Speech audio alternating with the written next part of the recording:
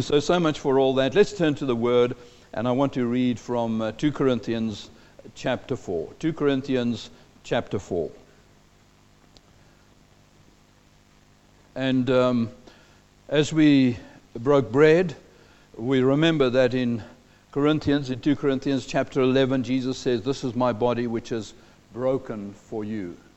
My body which is broken for you. And all of what we have is as a result of Jesus being broken for us on that cross of Calvary. As his body was broken, healing and forgiveness and grace flowed forth from his brokenness.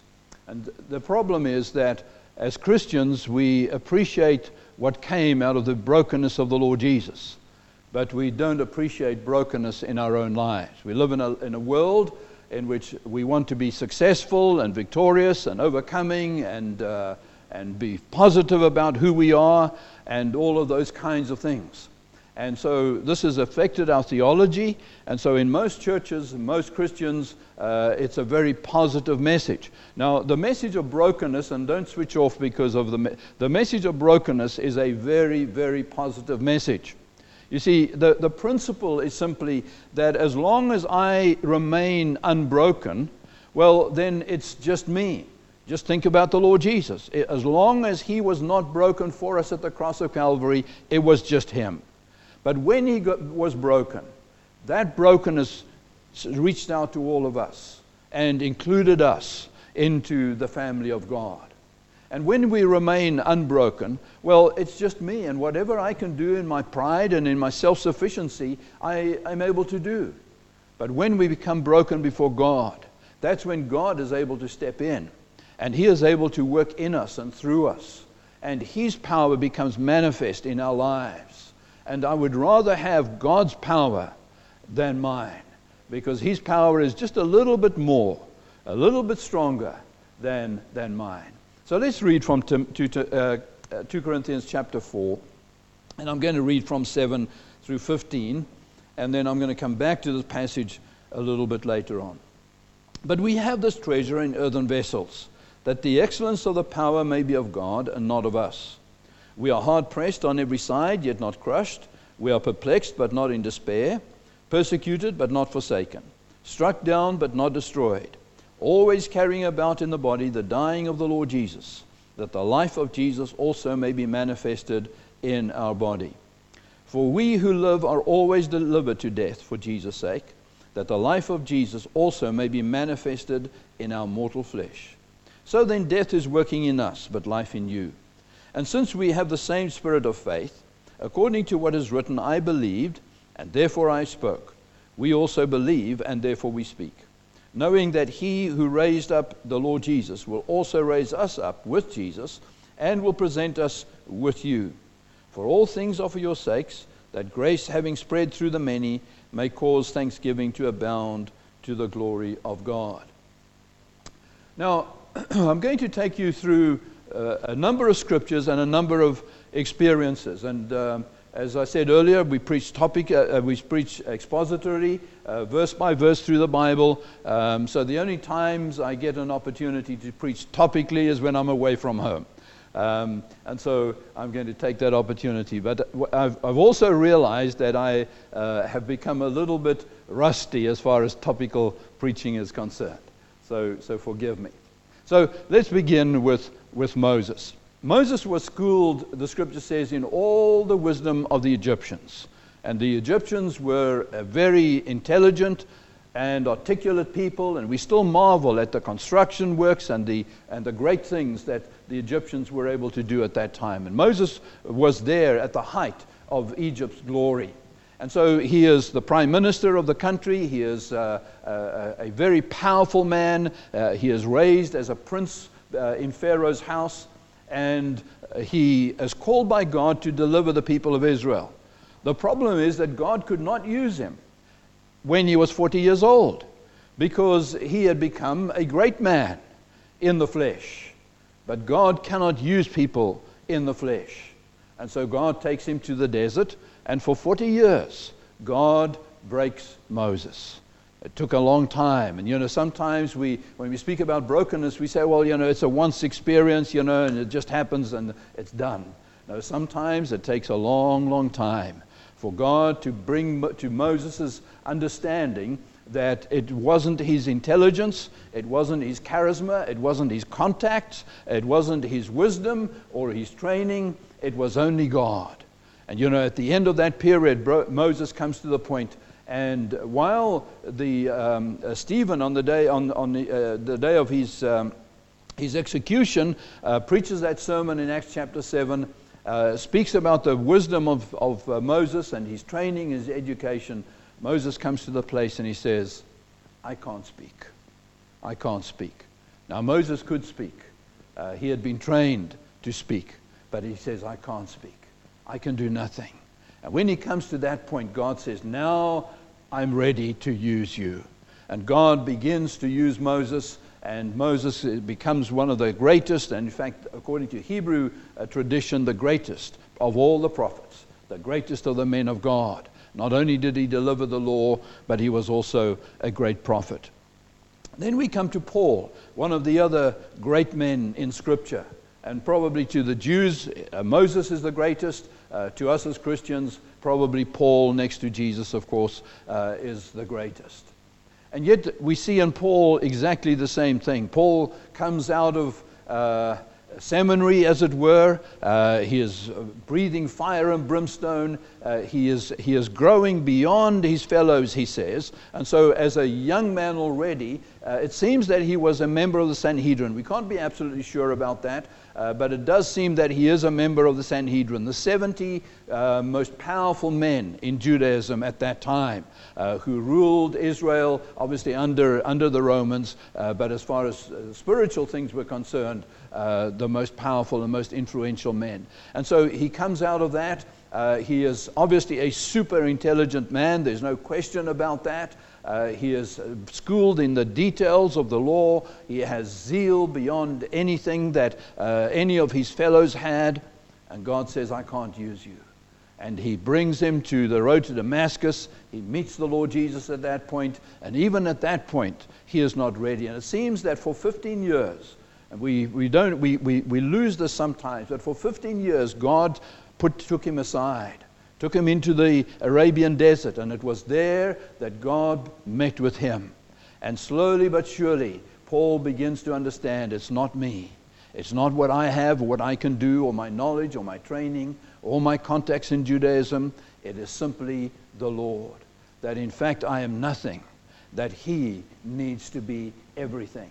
And that's not the end of Paul's experience. And as I've been teaching through the New Testament, the thing that has struck me over and over and over is the ongoing struggle that Paul has. That nothing ever seems to go well for him. That he goes from one problem to the next, and one crisis to the next. And we look at that and we say, well, I don't want that kind of life. But Paul understood that it wasn't about what he had in the flesh, but it was what he had in the spirit. And so he speaks about his beatings, and he speaks about his shipwrecks, and he speaks about his imprisonments and his hungers and times of great difficulty and being ostracized, not only by his former friends in Judaism, but even being ostracized by the church, because the church didn't like Paul, because the church was Jewish oriented. And Paul said, no, we don't get saved by becoming Jews. We become saved by believing on the Lord Jesus Christ. And the vast majority of Jewish Christians rejected Paul. And even when he, at the end of his life, goes to Jerusalem, he faces great opposition from the Pharisees in the church who'd gotten saved and were members of the church. And you remember that James, the Lord's brother, says to Paul, well, you need to prove that you haven't denied your roots, your Jewish ancestry. And so Paul then sponsors a number of brethren who made a vow, and he goes through the ritual to try and prove that in fact he had not gone against Israel. And so his friends turn against him. His nation, his own nation, wants to kill him. And in fact, he is rescued in a sense by the Romans. And then we know how he ends up in Rome. Many years of imprisonment from Jerusalem to Rome. It took several years for him to eventually get to Rome. There he's imprisoned, and eventually he's executed. And we look at all of that and we say, well, really, is that how God pays his workers? But Paul says, I rejoice in my infirmities. I rejoice in those things, because when I am weak, then am I strong. Because it's not about my strength, it's about his strength. And his strength only becomes operative when we become weak. Peter was probably the most positive of all men. There was nothing Peter couldn't do. There's nothing Peter wouldn't do. Oh, Lord, they'll all forsake you, but I've got my sword, and I'm going to be there. And you know the story. 3 times he denies the Lord Jesus.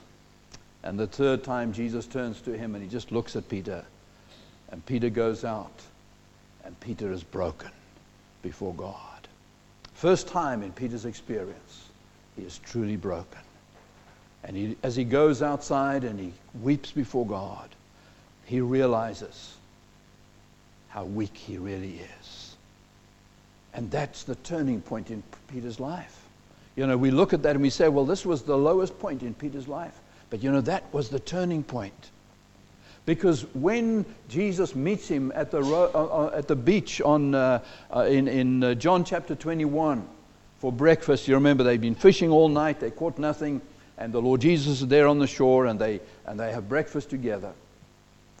The Lord Jesus says to Peter, do you love me? And I'm sure you know, Jesus says, do you agape me? Do you have a divine love for me? And the old Peter would say, is the Pope a Catholic? What a question! Of course I love you, Lord. But what does Peter say? I have an affection for you. I phileo you. You see, Peter would always have said, Lord, I love you more than anybody else. But Peter had looked into his own soul and he was broken before God.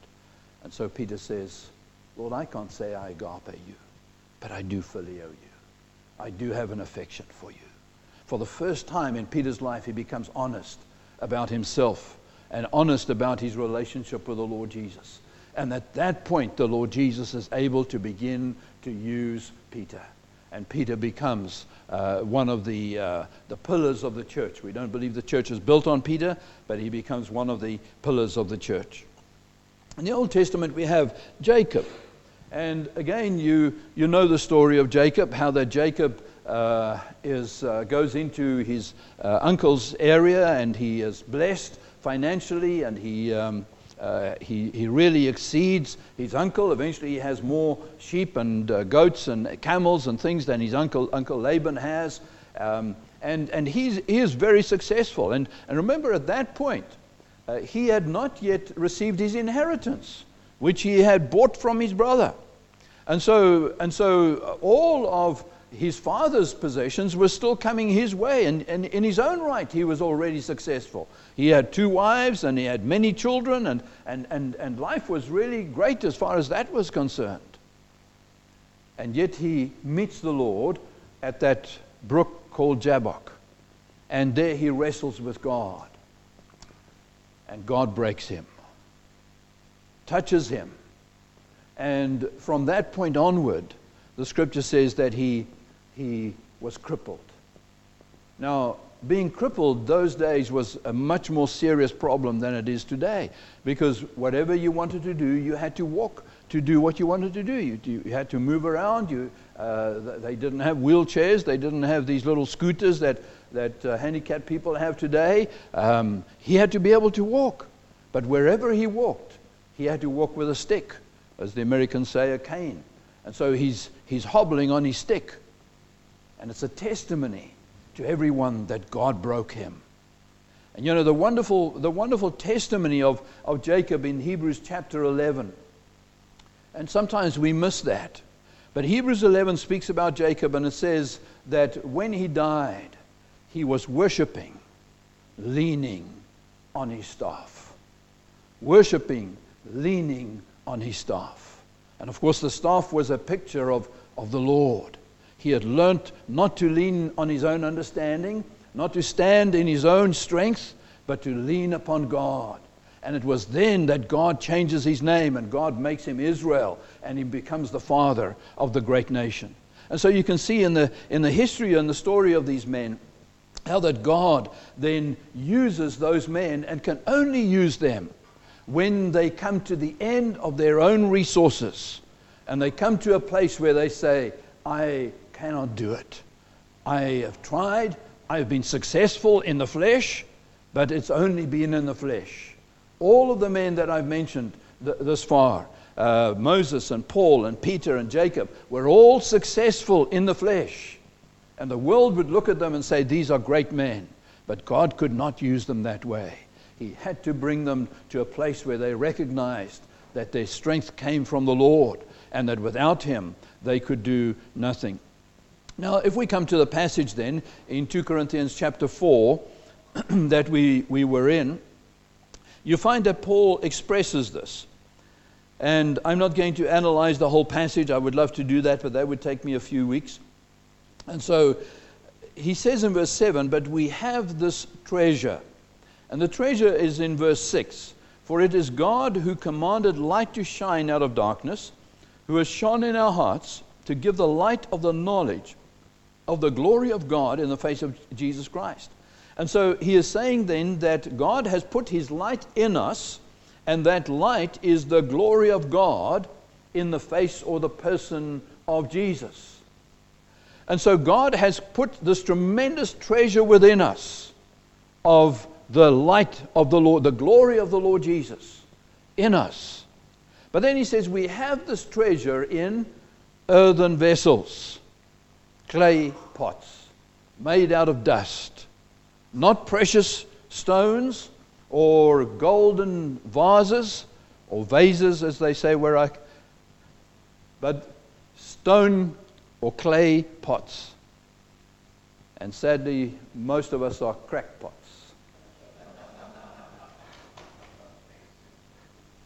But he has put that treasure. For what reason? That the excellence of the power may be of God and not of us. You see, this is where modern Christianity misses the point. It's not about me. It's not about my achievements or my personality or what I'm able to do. It's about him. And the purpose of our preaching, and this is where most modern preachers have really missed it, because it's not about people seeing me or thinking I'm a great preacher, and I don't care what you think about me. Quite honestly, and my people in the church that I serve, they know this. I don't care if you like what I preach or don't like what I preach. The only thing I'm concerned about is that you get the word and the message of God, and that he touch your heart through his word and through his spirit. Because it's not about me. And as long as it's about me, you're not going to see Jesus. You're going to see my eloquence and my skill and my ability and my learning or whatever I have. My grandfather was one of the great influences in my life. He was a missionary from Switzerland in Lesotho in southern Africa. And he really ministered to me in many, many, many ways and affected my life in many ways. And he once told me a story, and in fact he published a little book, 101 visions or something. And these are not visions in the modern sense of, airy-fairy stuff, but they were visions that God had given him, but they all tie back to Scripture. And one of these visions, and he told me the story that never left me.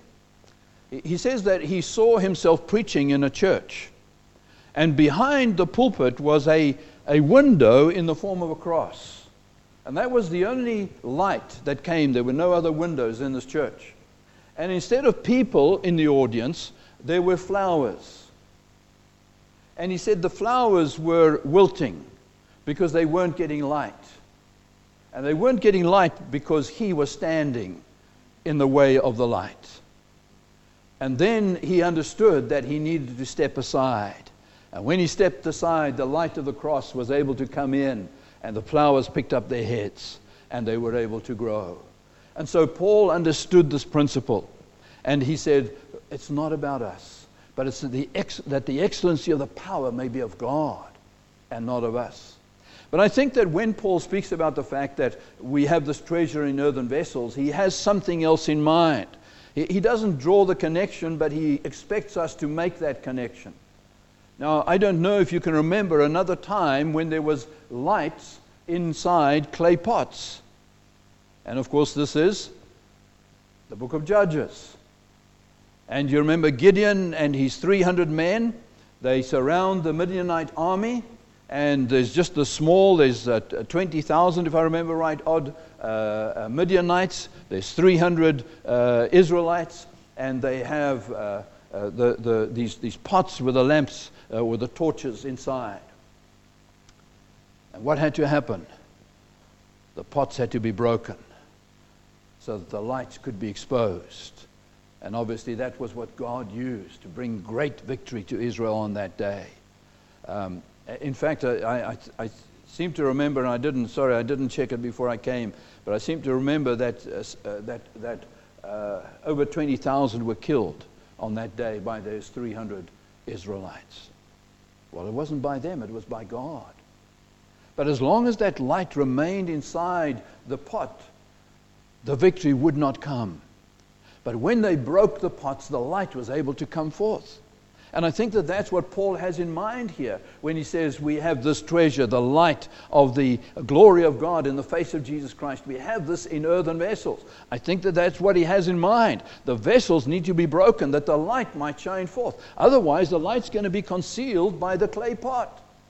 And folks, the same is true in our lives. Until we are broken before God, the glory of the Lord Jesus will never be revealed. We'll see the parcel, we'll see the wrapping. And we know that toddlers and young kids sometimes are more fascinated by the wrapping paper of the gift and the box than they are with the gift that's inside the box. Now, we don't want to be so enamored with the wrapping or the packaging that we miss the real gift. We're just the container, but He is the treasure. And He needs to come forth. He needs to be revealed. And He is not revealed in my glory. You remember John the Baptist said that I need to decrease, He needs to increase. There's a very important principle that John understood that somehow we miss. It's not just a matter of saying, well, I have 100% capacity. So I want to be me. And that's, of course, where we struggle, because I want to be me. I want to be who I am. But I want Jesus also. But the problem is that in this clay pot, there's only 100% capacity. You cannot put 200%. If the pot contains 5 liters, you can't put 6 liters in a 5-liter pot. And the same is true of us. You cannot have 100% of me and 100% of Jesus. I don't have 200% capacity. I only have 100%. And so how am I going to get more of Jesus? Well, I have to decrease to make room for Him. And the more I decrease, the more He can increase. But I cannot retain my individuality, my control over my life, my whatever, and have all of Jesus. He's only going to take the room that I make for Him. And so John says, I need to decrease. And he doesn't use that word, but I believe that that's quite legitimate, so that He might increase. And the more we're willing to step back, the more He comes forth. Now, you remember as we've spoken about the breaking of those clay pots so that the light can come forth. You remember there was also a woman who came to Jesus, and she had this box, alabaster box, with this precious ointment inside. And we hear about that ointment. We preach about the ointment. I don't know that I've ever heard anyone preach about the box. We say, well, the box is not important. But that box was an alabaster box That box was valuable within itself. Today we still use alabaster to make lamps and ornaments in houses. It's a beautiful stone. And so the box was precious within itself. But the scripture says she broke it. And it's only when she broke it that the fragrance came forth. And she was able to bless the Lord Jesus. And that fragrance filled the house and was able to bless everyone else. And folks, it's only when we are broken before the Lord that the fragrance of the Lord Jesus is able to come forth. You remember the story of the loaves and the fishes? Again, the little boy brings his lunch to the Lord Jesus, and Jesus breaks it. And as he breaks it, he's able to feed the multitude. As long as the little boy held on to his lunch, there would have been no miracle, there would have been no blessing, and everybody would have gone home hungry except the little boy. But when he hands it over to the Lord Jesus takes it and he breaks it. But as he breaks it, he's able to minister to 5,000 people or more, and they're all fed and they're all blessed. And we still preach about that today. And so as long as you're going to keep whatever gift you have, if you're going to try and say, well, I want to hold on to whatever it is that God has given me, it's going to remain just what you have. But when we hand it over to Him, we say, Lord, you take my life and you break it and you use it in the way that you choose to do. It's then that He's able to reach out and He's able to bless others. In John chapter 12, and I'm not going to be much longer, John chapter 12,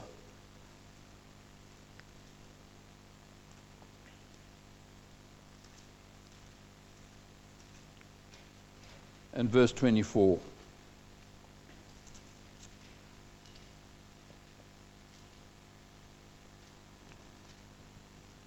John 12:24. Most assuredly I say to you, unless a grain of wheat falls into the ground and dies, it remains alone.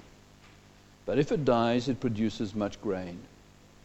He who loves his life will lose it, and he who hates his life in this world will keep it for eternal life.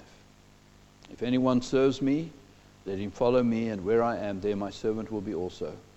If anyone serves me, him my Father will honor. He who loves his life will lose it, but he who hates his life will, in this world, will keep it for eternal life. In fact, the discussion in Zimbabwe right now is on self-love. We must love ourselves, some people are saying. Because Jesus says, love your neighbor as you love yourself. So you've got to learn to love yourself first. But Jesus says, we need to hate ourselves. Now, we don't believe that we must be, we must hate ourselves in that sense. But clearly, in comparison to our love for Him, we must not count ourselves worth anything, that I might gain Him. Remember, Paul says, I've counted everything. My education, my successes in the past, my status in the nation of Israel, I've counted it all as rubbish. Those things which the world esteems, Paul says it's rubbish, that I might gain Christ, that I might gain Christ.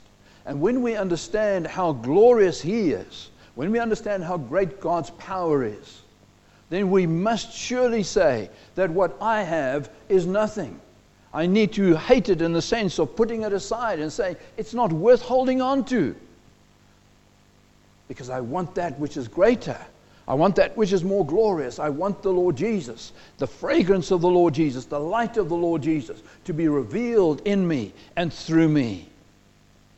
And so he says then, as long as you take a seed and you put it on your mantelpiece and say, well, you know, here's my seed, here's my grain of wheat. That's all you're going to have is this one little seed. And folk, many Christians are just, that's all they are, just one little seed. Because they want to hold on to and treasure that seed. But you have to let go. So I'm going to put it I'm going to bury it. What a foolish thing to do. To take that seed and to bury it. Now we know it's not foolish. Because unless we bury that seed and do away with it, it's not going to amount to anything. But when we do that, it sprouts and it brings forth much fruit. And your life and my life will never amount to anything as long as we want to save ourselves. We don't want to give up our time. We don't want to give up our rights. We don't want to give up our positive way of living. We want to hold on to all of these things. But when we give them to Him, and He takes them and He breaks them, then it's able to come forth, and it's able to amount to much. My last scripture is in Matthew chapter 21. Matthew chapter 21.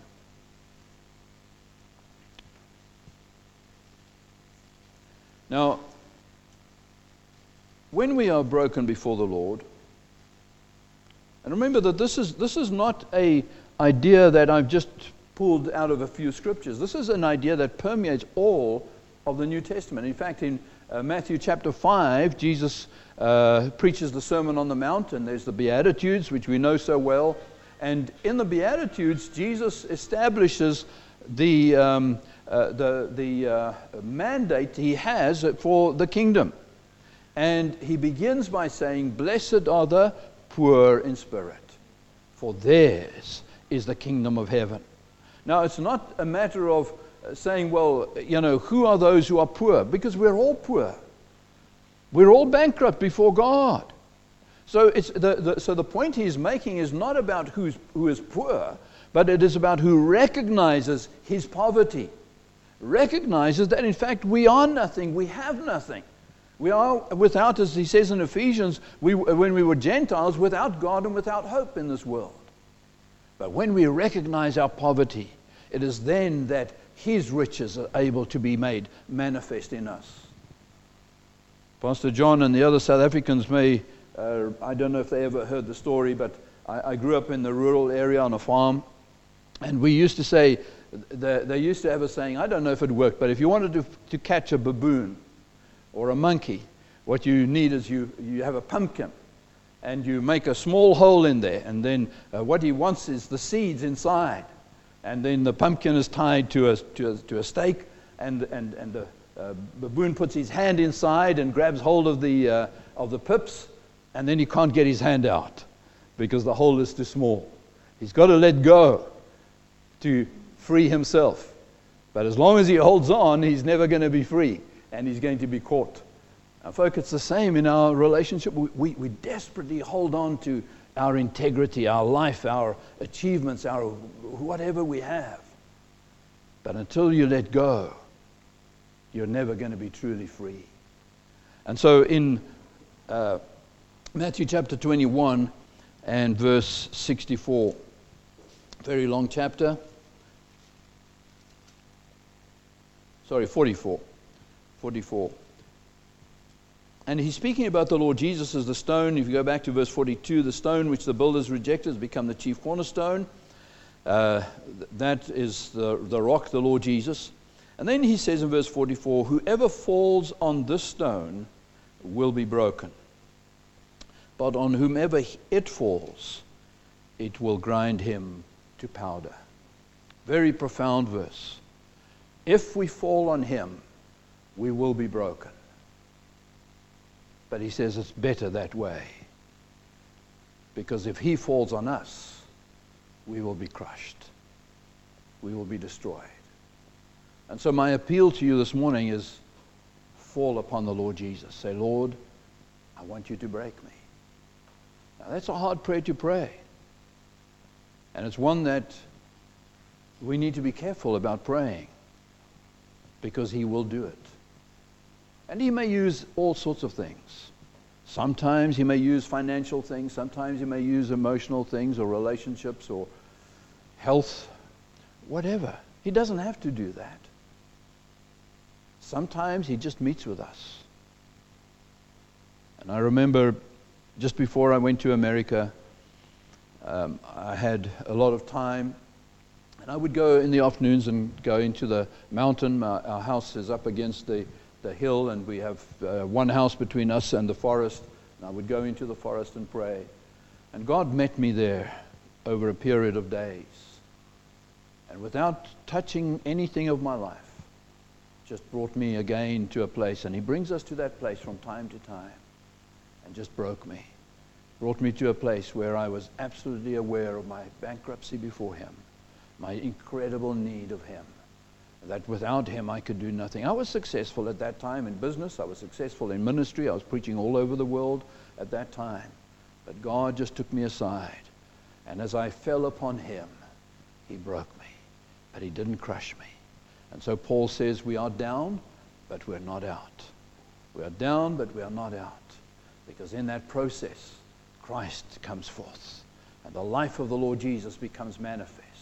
And as people look at us, they begin to see the Lord Jesus. Now the problem is that as we go along and we live our lives, we begin to say, well, is this not the great Babylon that I have built?